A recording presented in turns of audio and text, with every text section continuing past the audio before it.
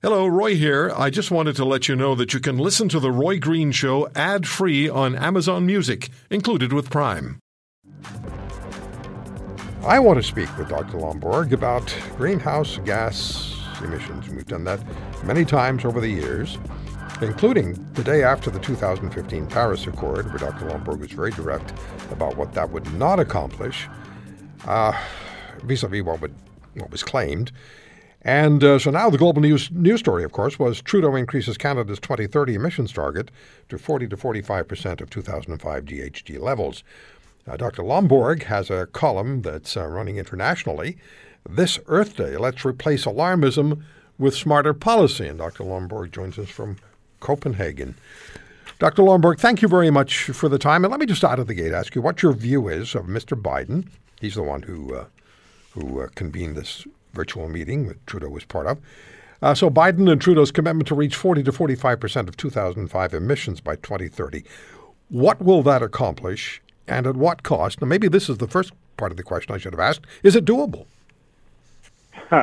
Roy, it's great to be back. So, look, it's going to be hard. I have not looked at the Canada target specifically, but certainly Biden is promising something that is at the very edge of what is plausible to be able to happen in just 9 years.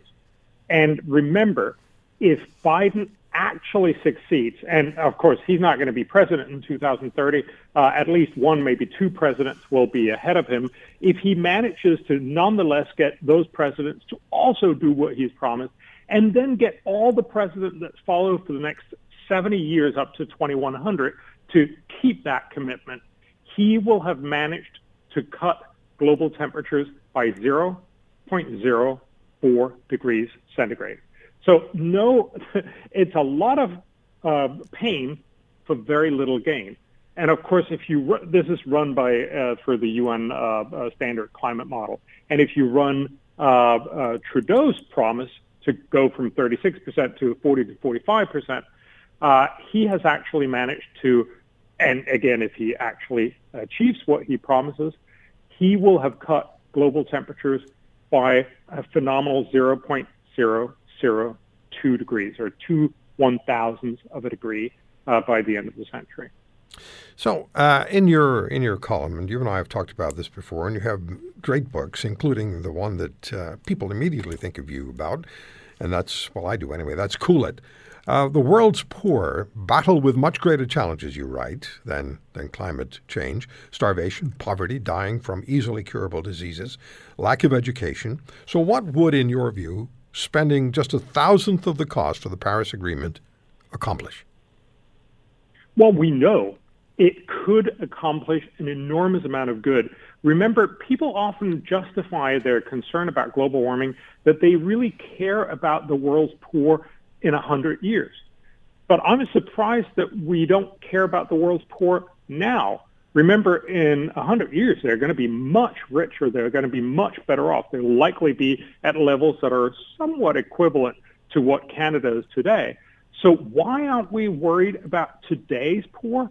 And of course, we can help them much more effectively than trying to cut carbon emissions in Canada by simply helping them with malaria, with tuberculosis, with bad nutrition, with better education. There are a lot of simple things that we can do that would have huge benefits. And of course, the two biggest ones is family planning and free trade. Remember, free trade is what, for instance, for China, lifted more than 600 million people out of poverty. Dr. Lomborg, you've never said that climate change isn't happening. You've never said that warming isn't happening because of human activity. You agree with that. But here we are. We're looking at wildfires, hurricanes, typhoons, earthquakes even, are being attributed to global warming. And in your column, this Earth Day, let's replace alarmism with smarter policy, you go back to, and I hadn't forgotten about it, but you reminded me about it. In 1982, the United Nations made a certain prediction about what would happen in 2000. Remind us about that, please. Well, they basically told us, sorry, can you hear me? Yeah, hear you fine. Good. Yes. So they basically told us if we didn't fix global warming, along with desertification and acid rain and a few other things that we worried very much about back in 1982, the world would experience catastrophe equivalent to an all-out nuclear exchange by the year 2000. And of course, we didn't have that. We haven't seen the world being disintegrated. And it's a good example of how we're constantly being scared witless by pronouncements that are just not true. Yes, global warming is a problem. No, it's not the end of the world. Yes, it is something we should fix, but we should not scare our kids witless and make them believe that they don't have a future, because that's not what the UN climate panel is telling us. So if we bottom line it then, and you wrote the Paris Agreement is phenomenally expensive, costing US $1 to $2 trillion every year by 2030. If we set aside what Mr. Trudeau and Mr. Biden had to say, what makes sense between now and 2030? So fundamentally, the problem is getting people to switch from fossil fuels, which is what they're using now, which is abundant, which is reliable and cheap, to other forms of green energy, which are typically less reliable and more expensive, is hard to do. You can get rich, well-meaning Canadians to do a little bit, but you won't get most of the poor world to do this. Instead of trying to get everyone to promise to do stuff they don't really want to do for the next 100 years, you should focus on innovation. If we could innovate the price of green energy down below fossil fuels, everyone would switch. The Chinese, the Indians, the Africans, everyone else. Okay. And of course also Canadians. That is the key, innovation. That's really the only way to fix this. If you want to hear more, subscribe to The Roy Green Show on Apple Podcasts, Google Podcasts, Spotify, Stitcher, or wherever you find your favorites. And if you like what you hear, leave us a review and tell a friend. I'm Roy Green.